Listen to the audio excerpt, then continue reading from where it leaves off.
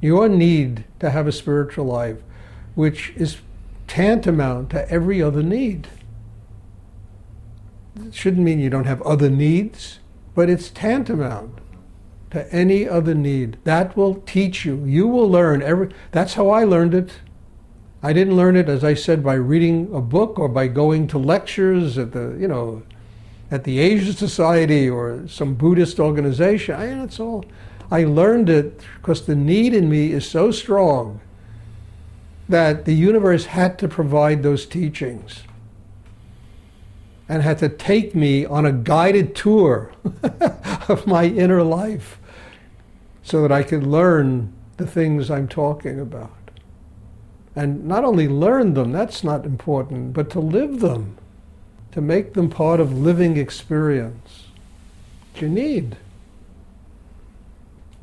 And need goes truly as deep as you want it to go. If you want it to go into an emotional cesspool, that's where it'll take you. If you want to go it into some economic, well, that's where it'll take you. If you want it to go to God, then you're going to have to go through every piece of karma that you got to work out on this planet, both in the internal and external worlds. And you will find a way to get through it because your need to be with God is tantamount to everything else. But that's where it comes together, the need of a teacher and the need of a student, when they are really pointedly, towards spiritual enlightenment. It's the highest marriage that exists on the earth. It's the most important marriage that exists on the earth. Even the need for enlightenment isn't enough.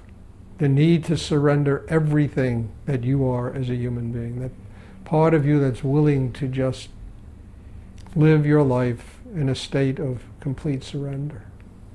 So you never ask for anything specific? You just I ask to grow spiritually. That's all I ask. Sometimes when I'm having a few economic problems, I'll ask, hey, send me some money, I do, I say, look, I need something like that, but it's not the primary thing. Then that disappears. And the primary need is to grow spiritually, wherever that takes me.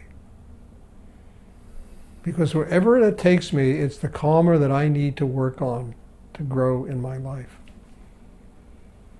But then nothing is a plateau. Nothing is leveling off. You understand? Everything is just another step on the ladder. And that's that symbol in the Bible of Jacob wrestling with the angel. It's an incredible symbol. Because every step on that ladder, you're wrestling with an angel. You're struggling with all that stuff in yourself that is resisting a continuous growth.